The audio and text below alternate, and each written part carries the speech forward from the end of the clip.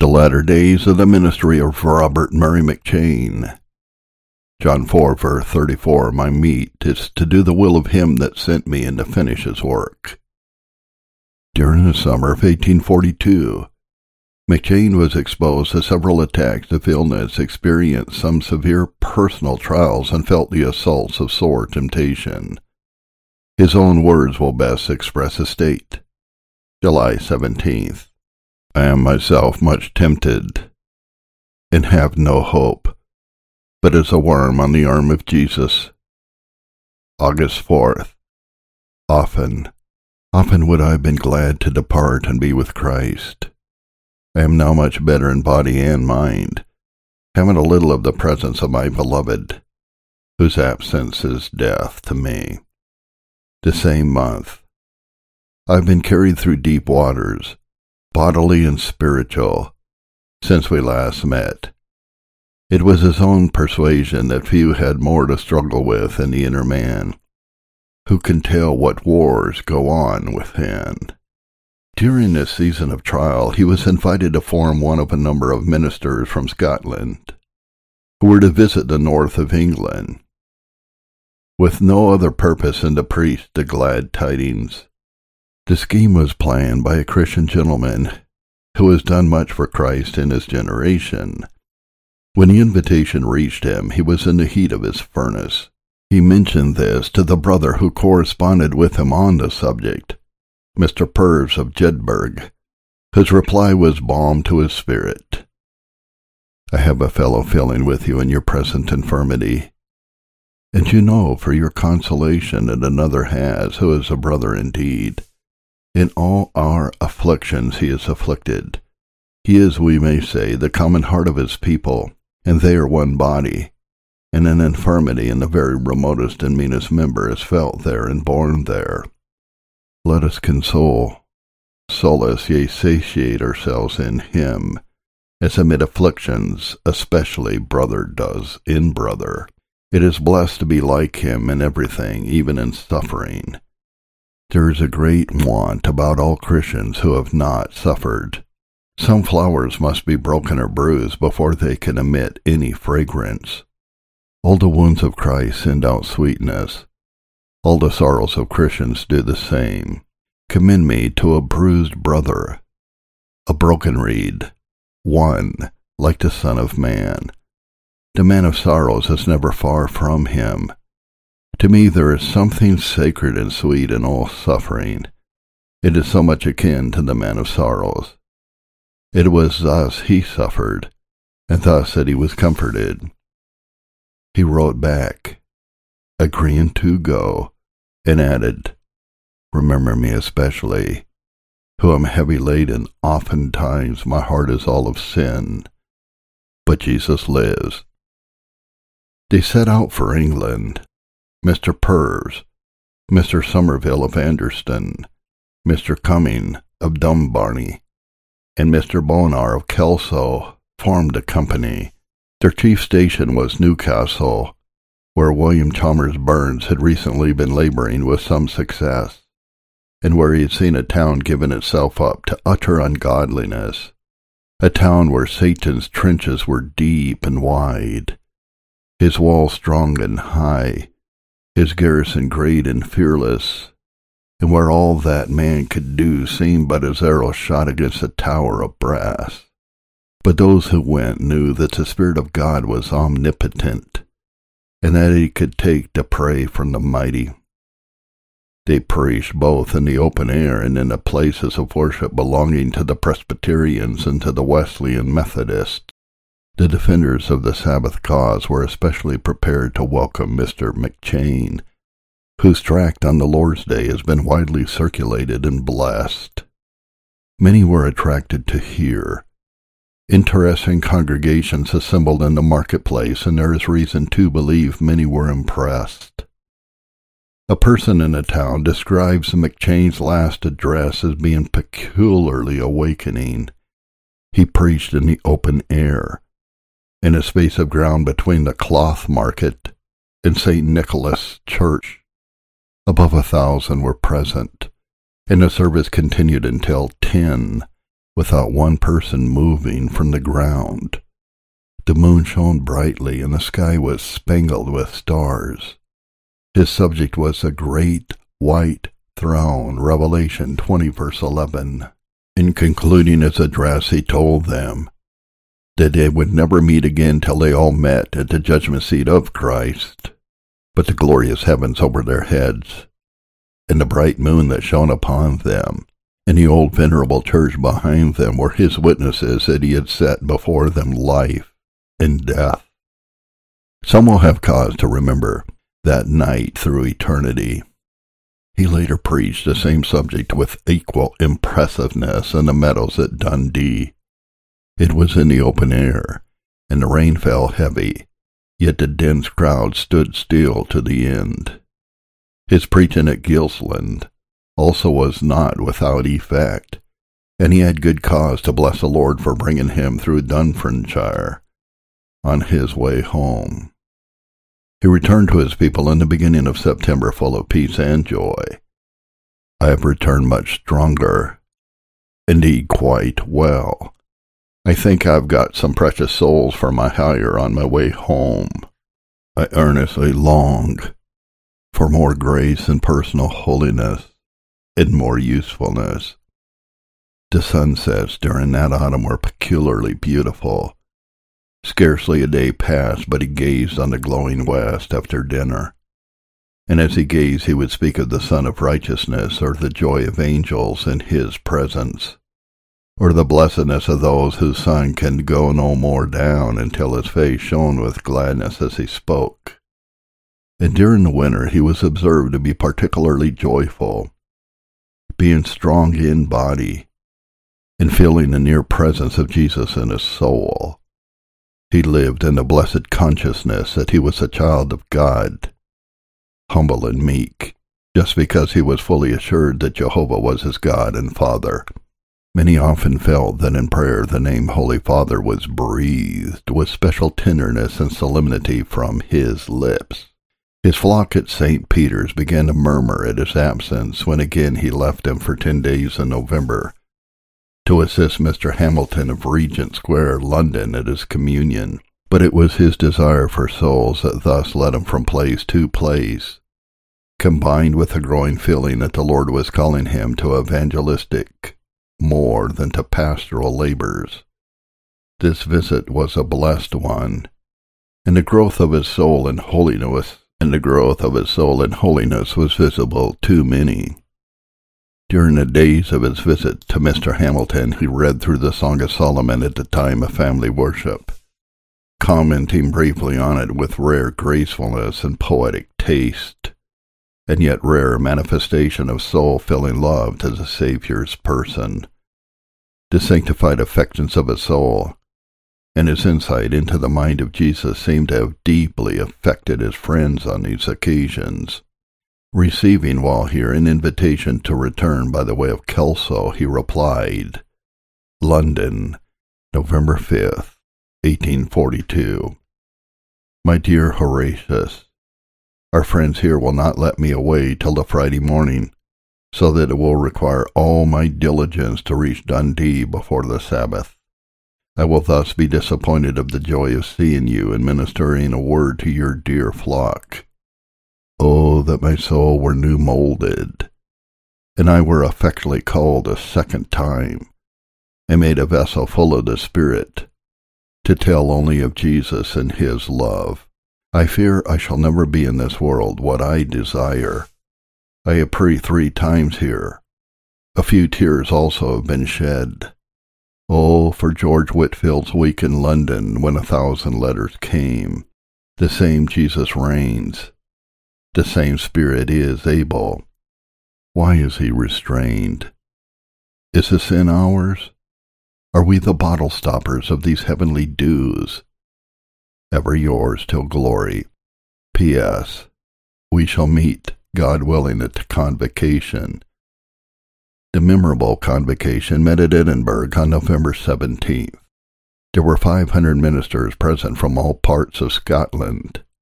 The encroachment of the civil courts upon the prerogatives of Christ the only head acknowledged by our church, and the negligent treatment hereto given by the legislator of the country to every remonstrance on the part of the church had brought on a crisis.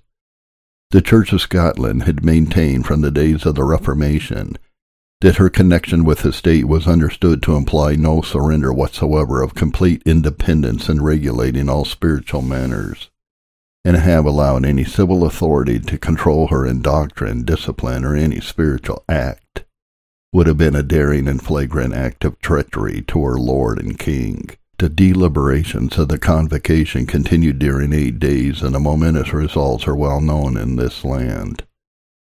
Mr. McCheyne was never absent from any of the diets of the solemn assembly. He felt the deepest interest in every matter that came before them, got much light as to the path of duty in the course of the consultations, and put his name to all the resolutions, heartily sympathizing in the decided determination that, as a Church of Christ, we must abandon our connection with the state, if our claim of rights were rejected. These 8 days were times of remarkable union and prayerfulness. The proceedings from time to time were suspended until the brethren again asked counsel of the Lord by prayer, and none present will forget the affecting solemnity with which, on one occasion, Mr. McCheyne poured out our wants before the Lord. We do not have many records of his public work after this date. Almost the last note in his diary is dated December 25th. This day ordained 4 elders and admitted a 5th, who will all, I trust, be a blessing in this place when I am gone. Was graciously awakened a great while before day, and had 2 hours alone with God. Preached with much comfort on 1 Timothy 5, verse 17. Let the elders that rule well, and so on. At the end of the sermon and prayer, proposed the regular questions and made the congregation sing standing, during which time I came down from the pulpit and stood over the 4 men, then prayed, and all the elders gave the right hand of fellowship, during which I returned to the pulpit and addressed them and the congregation on their relative duties. Altogether a solemn scene. The last recorded cases of awakening, and the last entry in his diary is dated January 6, 1843.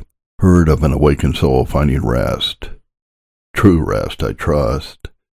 2 new cases of awakening, both very deep and touching. At the very time when I was beginning to give up in despair, God gives me tokens of His presence returning. He here speaks of discouragement, when God for a few months or weeks seemed to be withholding His hand from saving souls.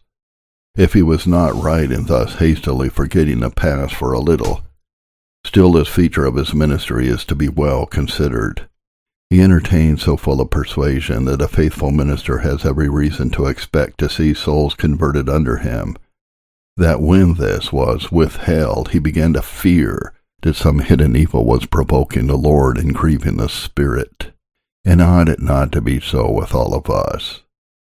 Ought we not to suspect either that we are not living near to God, or that our message is not a true transcript of the glad tidings in both matter and manner, when we see no souls brought to Jesus? God may certainly hide from our knowledge much of what He accomplishes by our means, but as certainly will He bring to our view some seals of our ministry, in order that our persuasion of being thus sent by Him may solemnize and overawe us, as well as lead us on to unwearied labor. Ought it not be the inscription over the doors of our assembly and college halls, "Thanks be unto God," which always causes us to triumph in Christ, and makes manifest the savor of His knowledge by us in every place. 2 Corinthians 2, verse 14. About this time, in one of his manuscripts, there occurs this sentence: "As I was walking in the fields, a thought came over me with almost overwhelming power, that every one of my flock must soon be in heaven or hell. Oh, how I wish that I had a tongue like thunder, that I might make all hear, or that I had a frame like iron, that I might visit every one and say, 'Escape for your life. Ah, sinners, you little know how I fear that you will lay the blame of your damnation at my door. He was never satisfied with his own attainments in holiness. He was always ready to learn, and quick to apply any suggestion that might tend to his greatest usefulness. About this time he used to sing a psalm or hymn every day after dinner. It was often the Lord's my shepherd and so on, or we may stand before the Lamb. Sometimes it was that hymn, oh, for a closer walk with God. And sometimes the psalm, oh, that I like a dove had wings. Friend said of him, I've sometimes compared him to the silver and graceful ash, with its penciled branches and leaves of gentle green, reflecting gleams of happy sunshine. The fall of its leaf, too, is like the fall of his green. Tonight and gone tomorrow, it does not sear nor wither.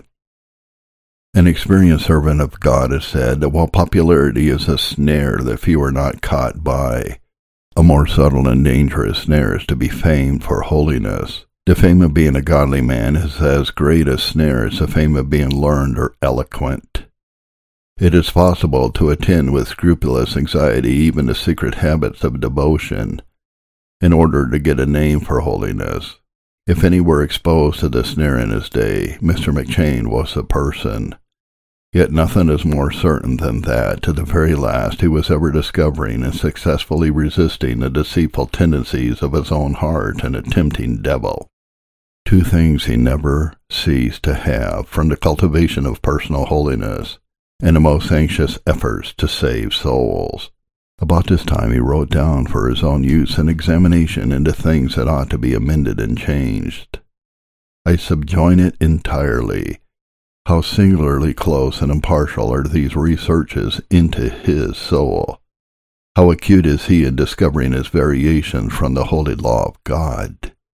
Oh, that we were all taught by the same Spirit thus to try our reins. It is only when we are thus, thoroughly experiencing our helplessness, and discovering the thousand forms of indwelling sin, that we really sit as disciples at Christ's feet, and gladly receive him as all in all. And at each such moment we feel in the spirit of Ignatius, it is only now that I begin to be a disciple. Mr. McCheyne entitles the examination of his heart and life Reformation, and it begins with, quote, it is the duty of ministers in this day to begin the reformation of religion and manners, with themselves, families, and so on, with confession of past sin, earnest prayer for direction, grace, and full purpose of heart. Malachi 3, verse 3, he shall purify the sons of Levi. Ministers are probably laid aside for a time for this very purpose. 1. Personal reformation. I am persuaded that I shall obtain the highest amount of present happiness. I shall do most for God's glory and the good of man, and I shall have the fullest reward in eternity by maintaining a conscience always washed in Christ's blood, by being filled with the Holy Spirit at all times, and by attaining the most entire likeness to Christ in mind, will, and heart that is possible for a redeemed sinner to attain to in this world. I am persuaded that whenever any from without, or my own heart from within, at any moment, or in any circumstances contradicts this, if anyone shall insinuate that it is not for my present and eternal happiness, and for God's glory, and my usefulness to maintain a blood-washed conscience, to be entirely filled with the Spirit, and to be fully conformed to the image of Christ in all things, that is the voice of the devil, God's enemy, the enemy of my soul and of all good, the most foolish, wicked, and miserable of all the creatures. See Proverbs 9, verse 17. Stolen waters are sweet. To maintain a conscience void of offense. I'm persuaded that I ought to confess my sins more. I think I ought to confess sin the moment I see it to be sin, whether I am in company or in study or even preaching. The soul ought to cast a glance of abhorrence at the sin. If I go on with the duty, leaving the sin unconfessed. I go on with a burdened conscience and add sin to sin. I think at certain times of the day, my best times say, after breakfast and after tea, to confess solemnly the sins of the previous hours, and seek their complete remission. I find that the devil often makes use of the confession of sin to stir up again the very sin confessed into new exercise, so that I am afraid to dwell upon the confession. I must ask experienced Christians about this. For the present, I think, I should strive against this awful abuse of confession, whereby the devil seeks to frighten me away from confessing. I ought to take all methods for seeing the vileness of my sins. I ought to regard myself as a condemned branch of Adam, as partaker of a nature opposite to God from the womb, Psalm 51, as having a heart full of all wickedness, which pollutes every thought, word, and action during my whole life, from birth to death. I ought to confess often the sins of my youth, like David and Paul, my sins before conversion, my sins since conversion, sins against light and knowledge, against love and grace, against each person of the Godhead. I ought to look at my sins in the light of the holy law, in the light of God's countenance, in the light of the cross, in the light of the judgment seat, in the light of hell, in the light of eternity. I ought to examine my dreams, my floating thoughts, my predilections, my often recurring actions, my habits of thought, feeling, speech, and action, the slanders of my enemies and the reproofs, and even banterings of my friends, to find out traces of my prevailing sin. Manner for confession. I ought to have a stated day of confession, with fasting, say, once a month. I ought to have a number of scriptures marked to bring sin to remembrance. I ought to make use of all bodily affliction, domestic trial, frowns of providence on myself, house, parish, church, or country, as calls from God to confess sin.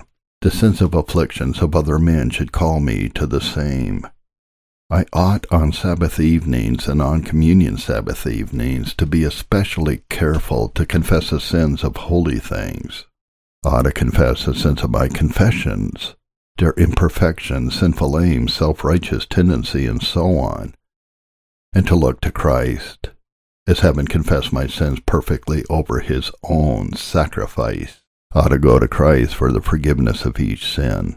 In washing my body, I go over every spot and wash it out. Should I be less careful in washing my soul? I ought to see the stripe that was made on the back of Jesus by each of my sins. I ought to see the infinite pang thrill through the soul of Jesus, equal to an eternity of my hell for my sins, and for all of them. I ought to see that in Christ's blood shedding, there is an infinite overpayment for all my sins. Although Christ did not suffer more than infinite justice demanded, yet he could not suffer at all without laying down an infinite ransom. I feel when I have sinned an immediate reluctance to go to Christ. I am ashamed to go. I feel as if it would do me no good to go, as if it were making Christ a minister of sin, to go straight from the swine trough to the best robe, and 1,000 other excuses. But I am persuaded they are all lies direct from hell. John argues the opposite way. If any man sin, we have an advocate with the Father. Jeremiah 3 verse 1, and 1,000 other scriptures are against it. I am sure there is neither peace nor safety from deeper sin, but in going directly to the Lord Jesus Christ. This is God's way of peace and holiness. It is folly to the world and a beclouded heart, but it is the way. I must never think a sin too small to need immediate application to the blood of Christ. If I put away a good conscience concerning faith, I make shipwreck.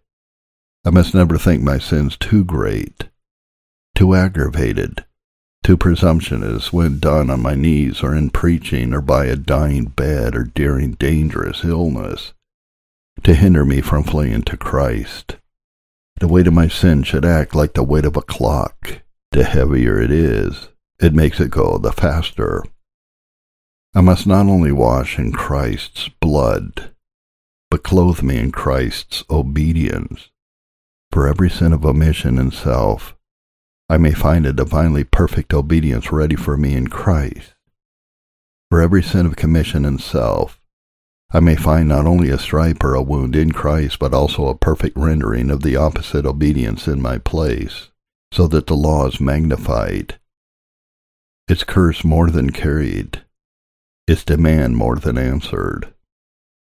Often the doctrine of Christ for me appears common, well known, having nothing new in it, and I am tempted to pass it by and go to some scripture more taking. This is the devil again, a red-hot lie. Christ for us is ever new, ever glorious. Unsearchable riches of Christ, an infinite object, and the only one for a guilty soul. I ought to have a number of scriptures ready which lead my blind soul directly to Christ, such as Isaiah 45 and Romans 3. Number 2, to be filled with the Holy Spirit. I am persuaded that I ought to study more my own weakness.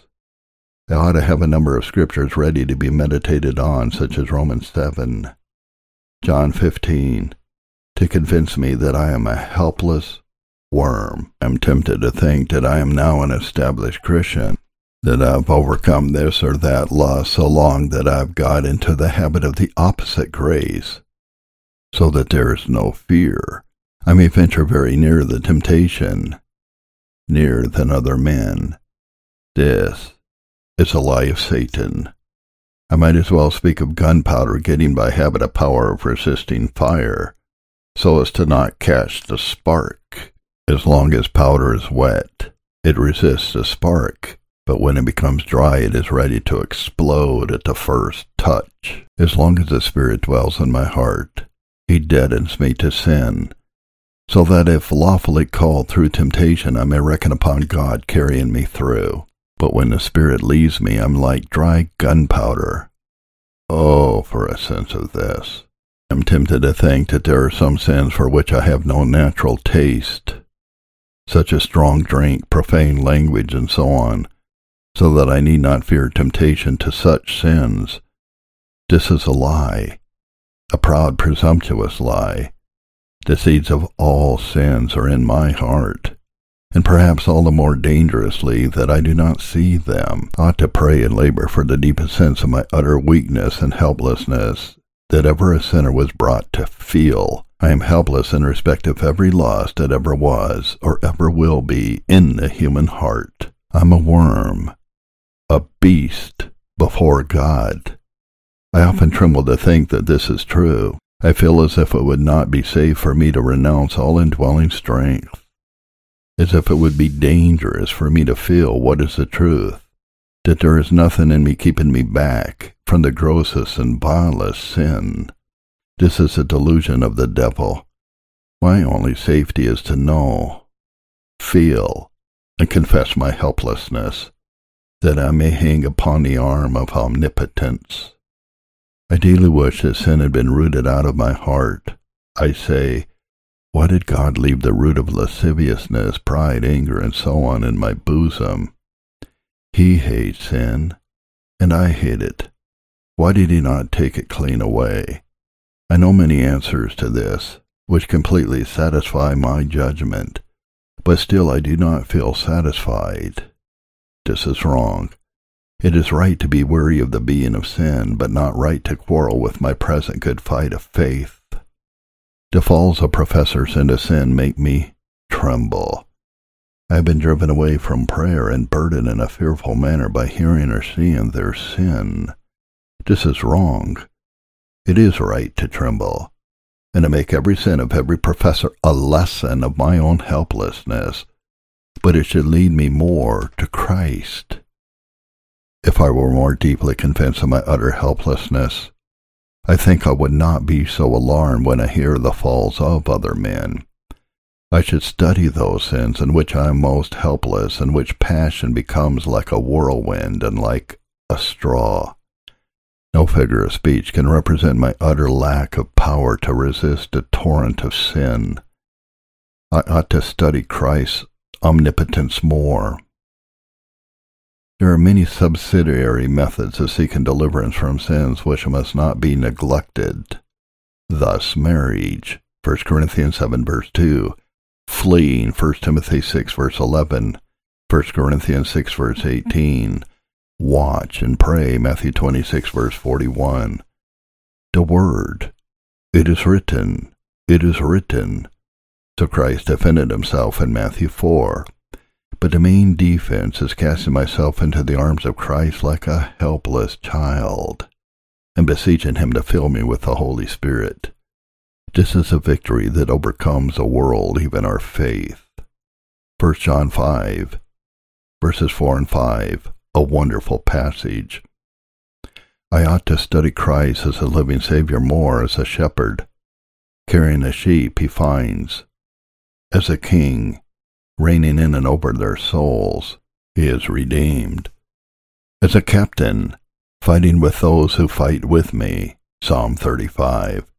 As one who is engaged to bring me through all temptations and trials, however impossible to flesh and blood. I am often tempted to say, how can this man save us? How can Christ in heaven deliver me from lust, which I feel raging in me, and nets I feel enclosing me? This is a father of lies again. He is able to save to the uttermost. I ought to study Christ as an intercessor. He prayed most for Peter, who was to be most tempted. I am on his breastplate. If I could hear Christ praying for me in the next room, I would not fear a million enemies. Yet the distance makes no difference. He is praying for me. I ought to study the Comforter more, his Godhead, his love, his almightiness. I have found by experience that nothing sanctifies me so much as meditating on the Comforter. Is John 14 verse 16. And yet how seldom I do this. Satan keeps me from it. I often feel like those men who said they knew not if there be any Holy Ghost. I ought never to forget that my body is dwelt in by the third person of the Godhead. The very thought of this should make me tremble to sin. I ought never to forget that sin grieves the Holy Spirit, vexes and quenches him. If I would be filled with the Spirit, I feel I must read the Bible more, pray more, and watch more.